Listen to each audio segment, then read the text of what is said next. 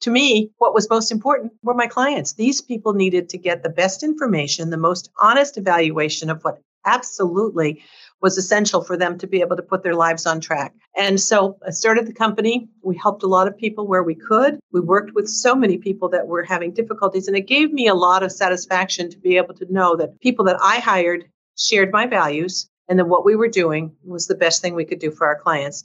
And over a period of time, we've grown and we've done lots of things since then. But that was really the beginning of everything. And I wanted to get up every day and go to work, and I still do, with people who share my values, meaning they are honest, they are professional, they get back to people, they respond, they do the right thing for our clients, and they are also very collaborative together as colleagues within the company. So we don't have that kind of company where people are afraid to share. We share, we collaborate, we enjoy helping each other grow our businesses. So that's really who we are, I guess. Welcome. You are listening to the Hero of the Hour podcast, the show dedicated to empowering you to take financial freedom into your own hands. Through expert interviews with decades of experience, this show will give you not only the tactical strategies of what's working in business, but the appropriate mindsets to master your financial future and build generational wealth. Heroes and entrepreneurs operate with a similar anything is possible mentality, and that is exactly what our show is about. Your host is none other than Mark B. Murphy, CEO of Northeast Private Client Group and best-selling author of 3 books, all dedicated to helping others plan for generational wealth. He and his team are on a mission to share their knowledge and techniques so that others can enjoy a life of financial security and freedom. Get ready to be inspired to create the life of your dreams. Let's go.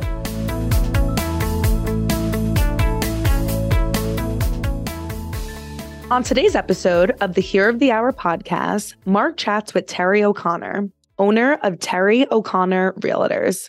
Terrie is licensed in New Jersey and New York, where she's helped hundreds and thousands of businesses and families make their real estate dreams come true. During this episode, they discuss the path Terrie took to becoming her own boss and starting her own business in 1991. Something that really stuck with me that Terrie said is that family is more important than money. Get ready for a fascinating episode.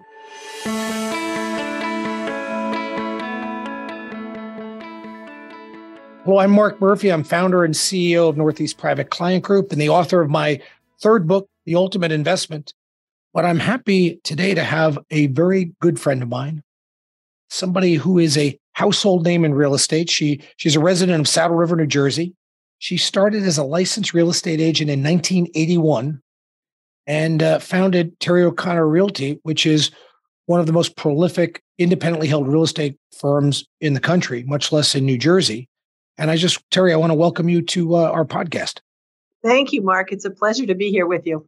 I was called this a podcast, the Hero of the Hour, because I like to have people on there that are personal heroes to me and people that are heroes to other people.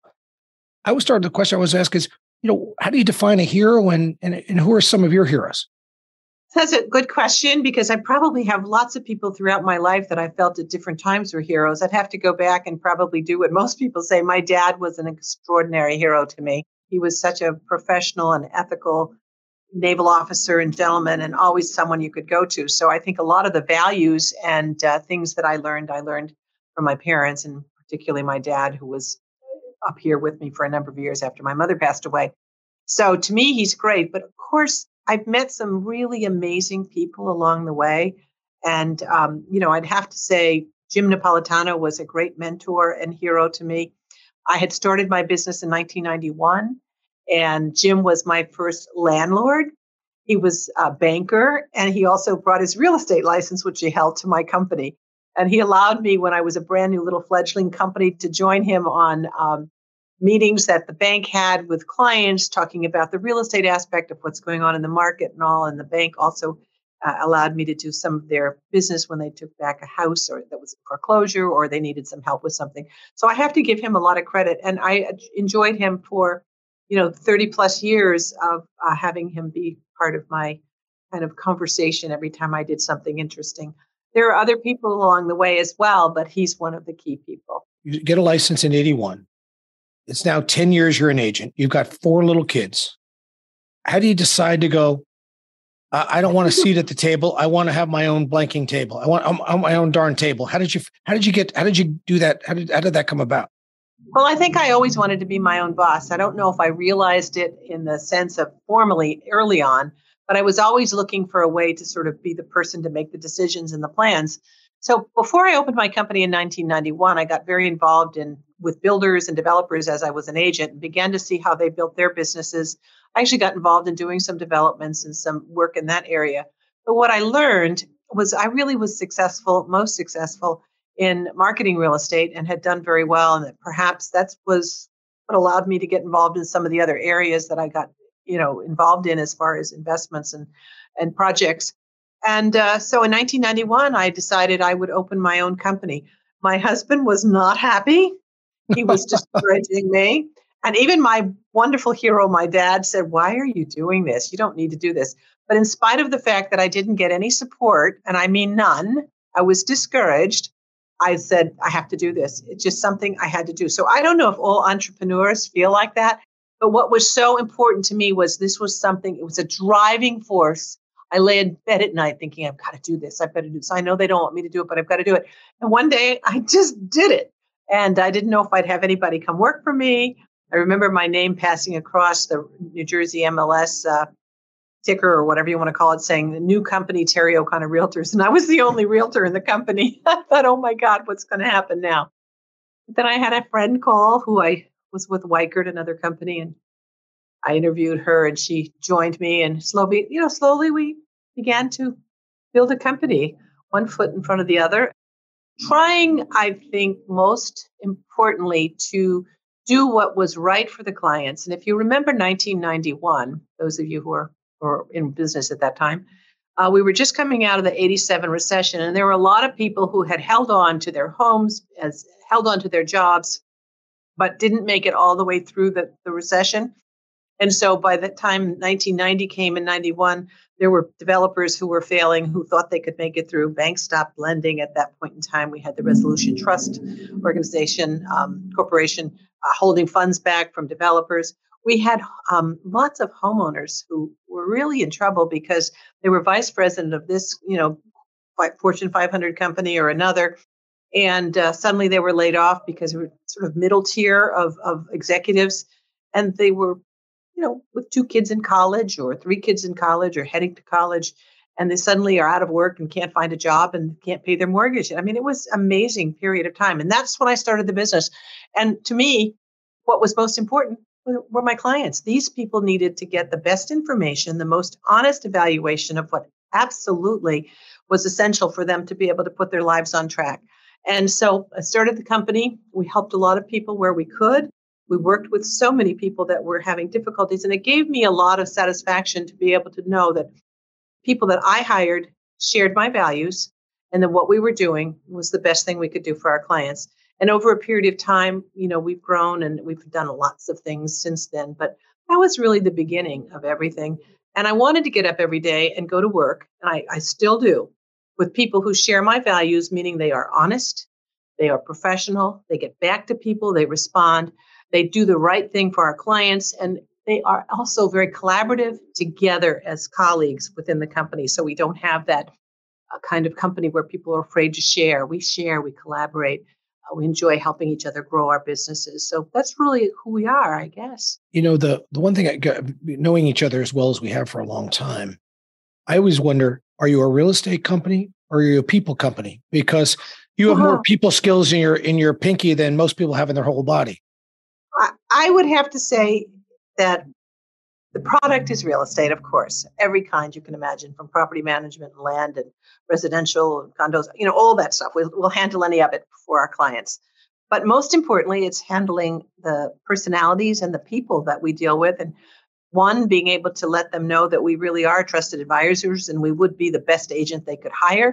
2, following through and doing that job as well as we possibly can and bringing a successful solution to whatever problems or issues or desires that they had as far as real estate went. And that's really who we are and what we do. And, so I guess we're a people business and the product is real estate. That's how I would describe it.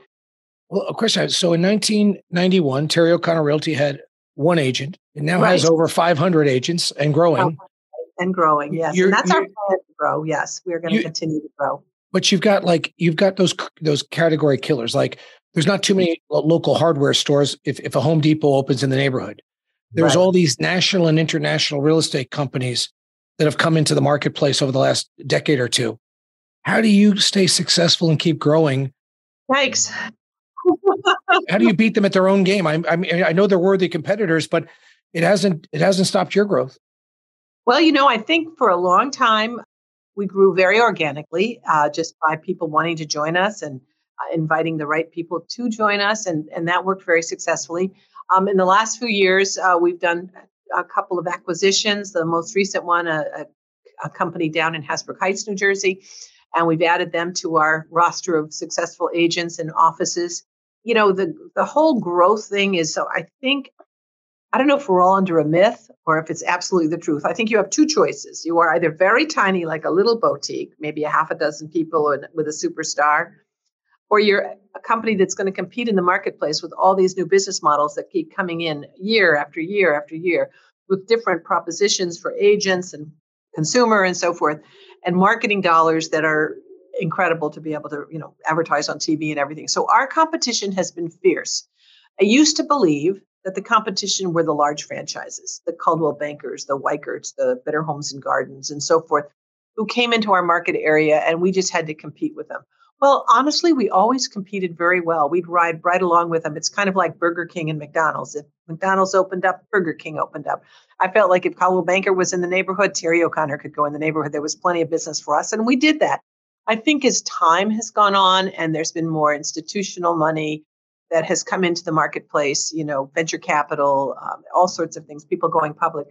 There's a lot of money to do marketing and to go in and grab a piece of our industry or piece of our business and sell it back to us. And I think that's the harder group of competitors that we compete with because they have an insurmountable amount of money, whether it's like Compass coming from SoftBank and some of those circumstances, or just other companies raising money and coming in with a business model to buy homes and flip them that we would have essentially marketed for them. So between the iBuyers, the 100% companies. So I've kind of reached a point where I am never going to say, I've got it. I understand, because tomorrow there'll be a different business model that even I hadn't thought of.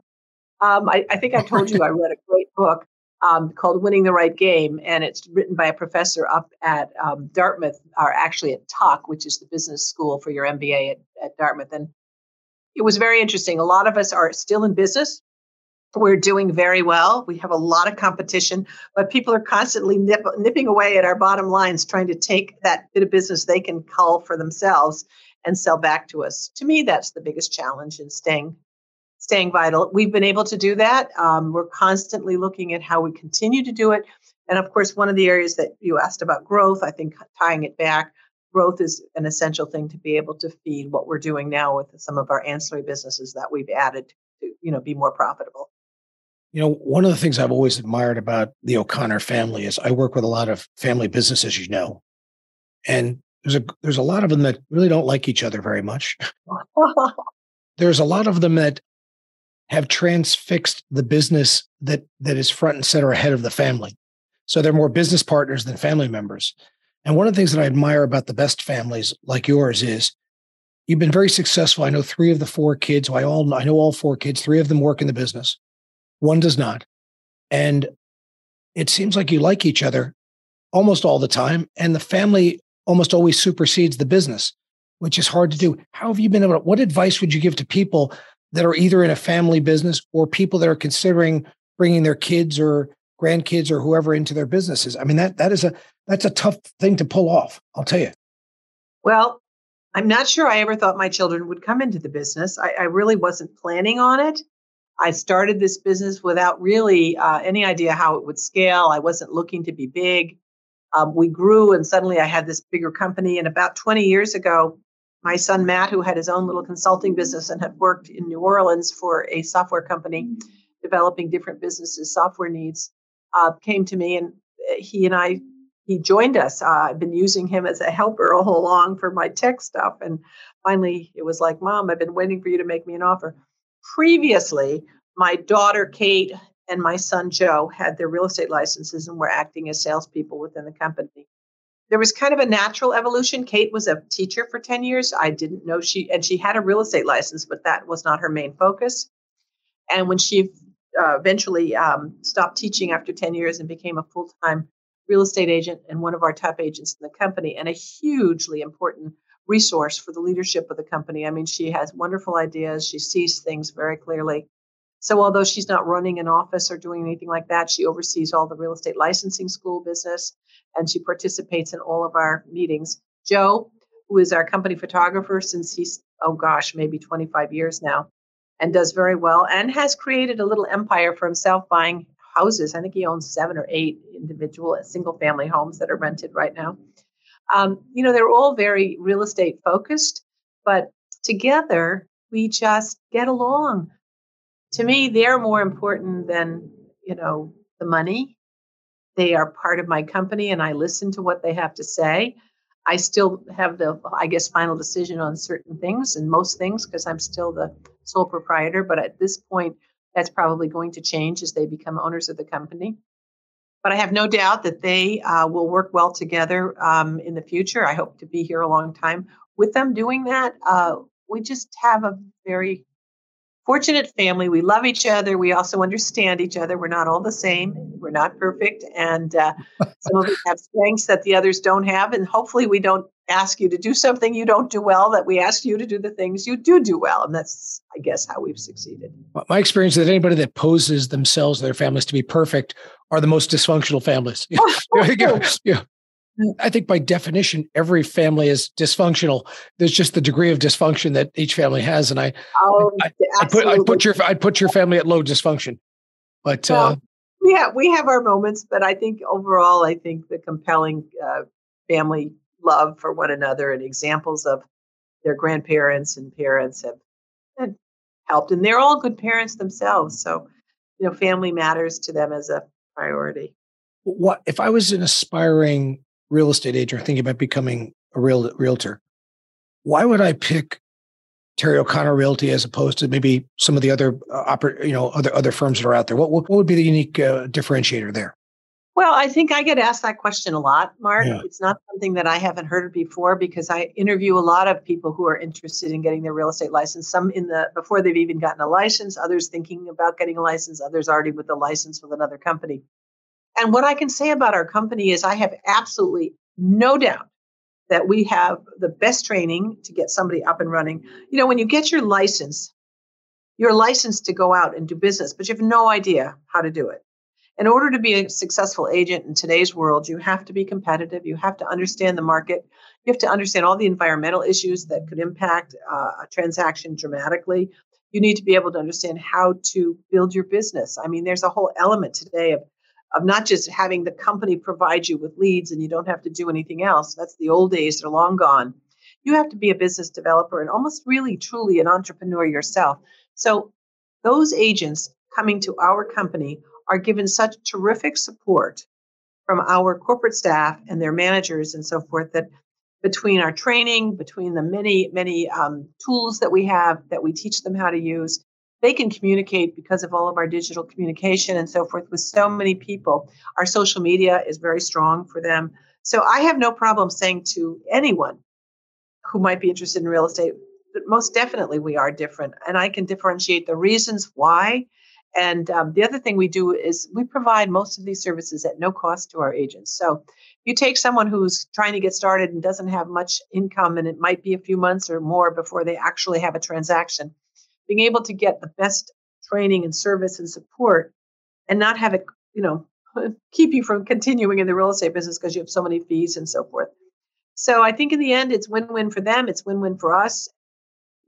And our culture, which I know a lot of people talk about, but it's truly culture of somewhat like a family. I think people tell me that all the time who work here. So I also get a lot of calls from attorneys and people like that who close with our agents. And they'll make a specific point to call me and say, working with your agents, it's the best. They all know what they're doing. They're professional. And that's kind of what differentiates us, I hope. I know that to be the fact. Have you noticed that life is getting more and more expensive? From grocery prices to real estate values, everywhere you turn, prices seem to be skyrocketing.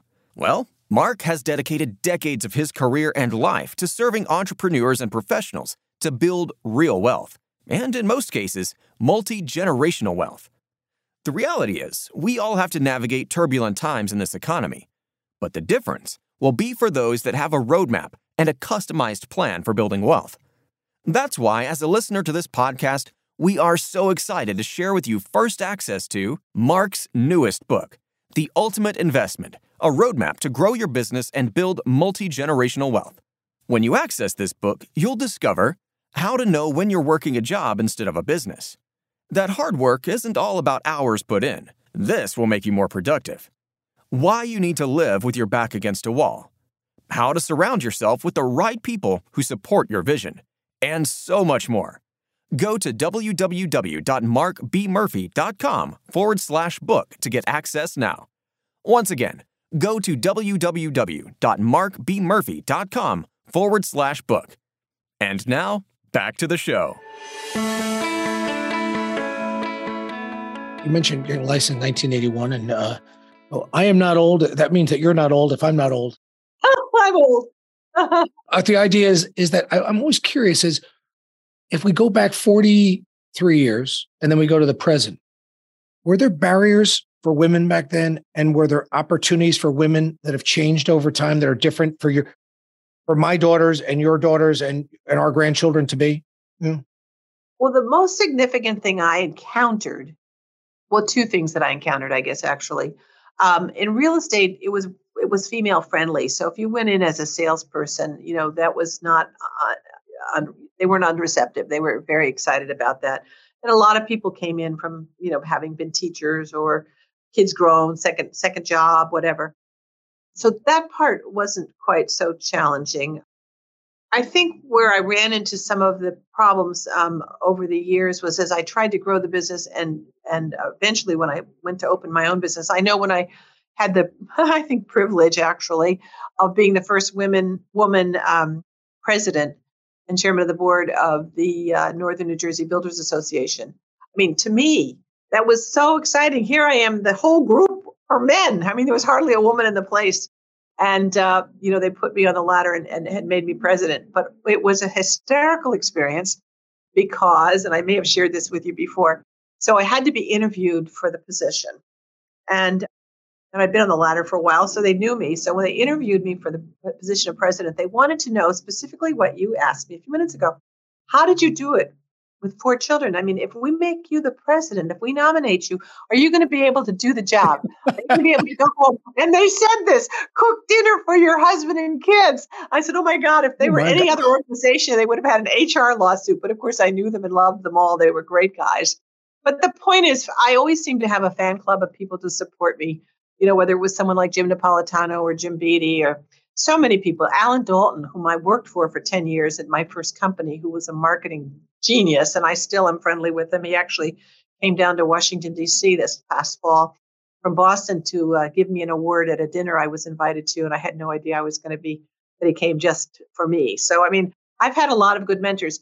I know other women have had more kind of glass ceiling situations. I don't think I really did have a lot of that because of the industry I'm in. But I will tell you, the owners and the managers and senior leadership of most large real estate companies today, most of them are still men. But we do see more women in the leadership area. And, for me, I think I've actually done fairly well in that area. One question all men ask me if I'm on an appointment with an agent or someone is like, oh, is your husband in the business? They all want to know if there's a man behind me. So that doesn't go away.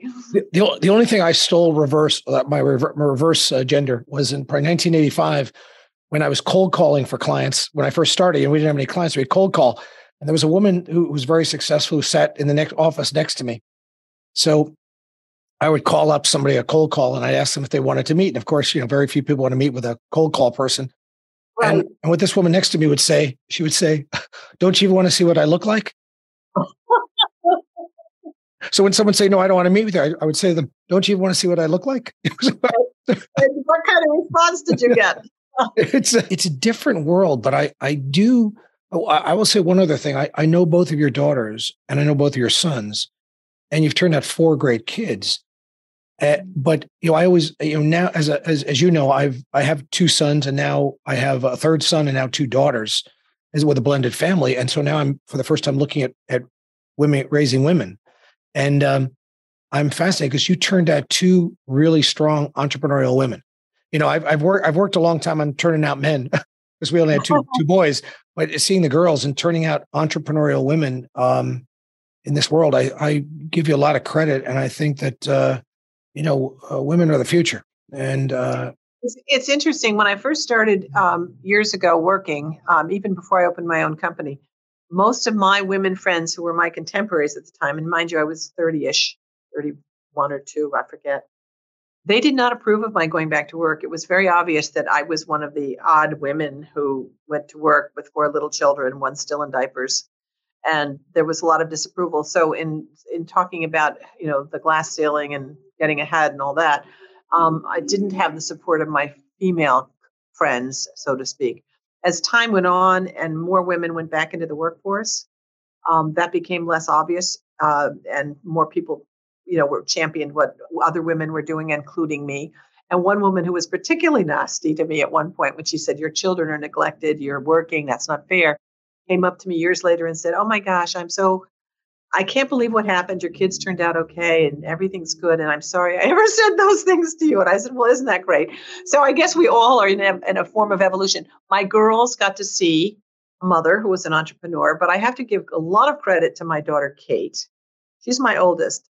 And we often say, well, when mom was out, who raised the kids? And we'd say, Katie did. So she was already someone who could run the family without me. So she was, I think, 8 when I started. Wow. Well, yeah, she had no choice as the old. One of the things I look back on is you start to look back. I've been doing this for 37 years, and I'm proud of all the success we've had and the money we've made and all that other stuff. And by the way, I used to not like to talk about money, but I think capitalism is under attack. So I think it's okay if you work your what off to go make money. So I'm not embarrassed about that. I'm proud of that. We've worked very hard to do it, as you have. But I think the thing I'm most proud of, and I'm also proud of the fact that we've impacted the lives of other people we've touched. But what I like when I start to think about my own team and I think about the success we have, I'm so proud of the fact that a lot of our people that worked with us have been able to buy the house they wanted and pay their mortgage. They're allowed to send their kids to the right summer camp or to the right college, or to have a little bit better life because of what we've created. That gives me a great joy. And I kind of look out and go, wow, because this little idea we had for me, it was 1985. A lot of good things have happened, not only to our clients, but also to the people that worked with us. I'm so proud of that. I know you've made a lot of money. You can't go anywhere in a major town in Bergen County without seeing your name all over the place on buildings everywhere. I know that isn't what drives you. What makes you, when you look back on your career to date, because I know we have many chapters left, what makes you so proud? Makes me proud. Well, I look back on what the company has become, and I just am amazed that there are this many people who trust us with their careers. That probably makes me the most proud as far as the company. The fact that I have 3 of my children working for me, Mark, or with me, I should say, extremely proud. I have some wonderful people in leadership positions in the company that are amazing. Sarah Drennan, Susan Brown, I could go up and down, my finance manager, Meg. And we have a wonderful team of young people doing our IT and social media. I'm very proud that I can provide an opportunity for them. One day, this was a few years ago, and this may sound a bit trite, but I walked around my corporate office and I said to my son, Matt, I own all these chairs and tables and screens and computers, rugs, and I own them in 9 different locations. I said, how did that happen? It was sort of the physical awareness that, oh my God, what do you do with all this stuff if you try to wind it down, which wasn't the reason I made the comment, but it was like, where did all this come from? But along with the stuff came these wonderful people. And we've had people who work for us on our payroll, our W-2 people. We've got about 40 or 45, I think now, who have been with me, many of them for years and years. And some, of course, are younger tech people, not so long. But the idea that, people have stayed this long. And some of our agents have been here. Our first agent only retired a couple of years ago when she went to Florida. She was with me for 30 years. So I feel like, we created an environment, a culture, family, both to work together as real family and then to be part of the extended family of the company, that I'm very proud of that. The other thing I like, I am so joyous and so grateful for this journey that I've been on at our company. You've done a great job. But I kind of think back. I go, if I knew it was going to be this hard, I never would have done it. What do you think about? What do you think about that? I actually have said that myself. I mean, I met you years ago. I don't remember how many years ago. 30 years ago. 30-ish years ago. Jim Napolitano brought you into the board of the American Lung Association. We were on the board together. Yeah. Exactly. And so I've known you a long time as well, and much more so maybe the last 20 years or 25 years. But I've asked myself sometimes if I knew I was going to get to this point. And also as the company got bigger and it's more to manage and there's more, I always said that, when you can build this big thing, but when that snowball starts rolling back on you, it rolls backwards a lot faster than it goes, then you can push it uphill. Would I have done it again? I don't know. Perhaps not. I'm not sure. But I would have done something if it wasn't real estate. I think there was just, I don't know if other entrepreneurs feel this way. There was just something inside me that said I have to do my own thing. It could have been a number of different things that I didn't think of. But as I think I've shared with you, Tom was the one that said, you need to go back to work. We need the money. And you should get a real estate license. And I looked at him and said, what? Are you crazy? I'm not getting a real estate license. And finally, he convinced me. And the first day I was in real estate school where I put on pantyhose and got dressed up and wasn't with just little kids in sneakers and jeans, I went, there is a world of grownups out there. This is very exciting and stimulating. And so I was like, from going forward from that without ever having made a plan to go into real estate, I just found it fit like a glove. I grew up in a military family. We moved every year or 2 years from, Hawaii to Panama to Europe to the north, south, and west coasts of the U.S., lived all over. So it was kind of a natural to understand and have empathy for families who are relocating, children coming in at high school age or middle school age who are leaving their friends behind in Chicago to move to New Jersey, or, the trailing spouse, male or female today, who is giving up their job in another city to come with the other spouse that has gotten a promotion and having to start over.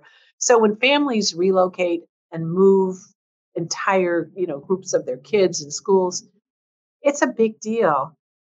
And it can be very heartbreaking and difficult for them.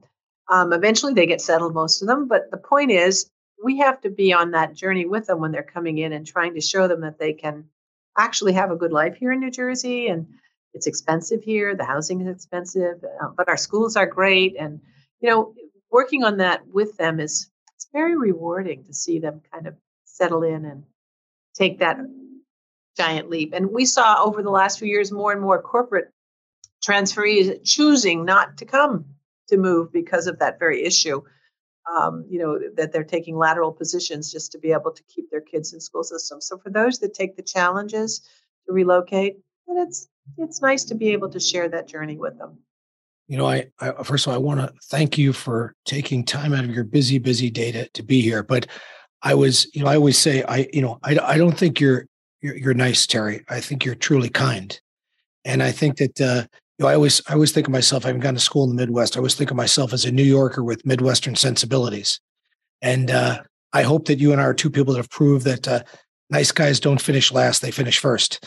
And that's why I'm just so proud to have our friendship for so many years and be around the kind of person that you are and the kind of people your family is. And I just thank you for taking this time to share this hour with us today. It was my pleasure. I'm honored that you wanted to meet me on this format. I mean, gosh, thank you. I'm totally honored. It was a pleasure and a privilege. And I just think you're wonderful. And we've been good friends for a long time and hope to be good friends for many, many, many more years. So thank you for including me.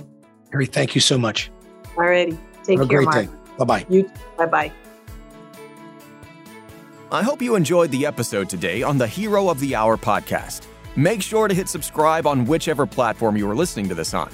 If this episode made you think of someone, go ahead, take a screenshot and share the podcast episode with them.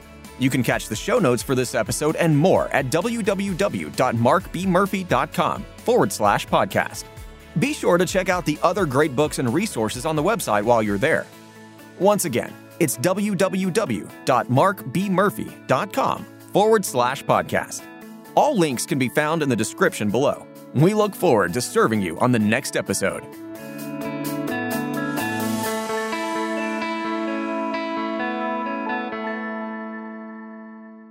This podcast is for informational purposes only. Guest speakers and their firms are not affiliated with or endorsed by PAS or Guardian, and opinions stated are their own. Registered representative and financial advisor of Park Avenue Securities, LLC, PAS. OSJ, 200 Broad Hollow Road, Suite 405, Melville, New York, 11747, 631-589-5400. Securities products and advisory services offered through PAS, member FINRA, SIPC. Financial representative of the Guardian Life Insurance Company of America, Guardian, New York, New York. PAS is a wholly owned subsidiary of Guardian. Northeast Private Client Group is not an affiliate or subsidiary of PAS or Guardian. California Insurance License Number 0B36048. Arkansas Insurance License Number 741545. Expiration and submission numbers located in the show notes.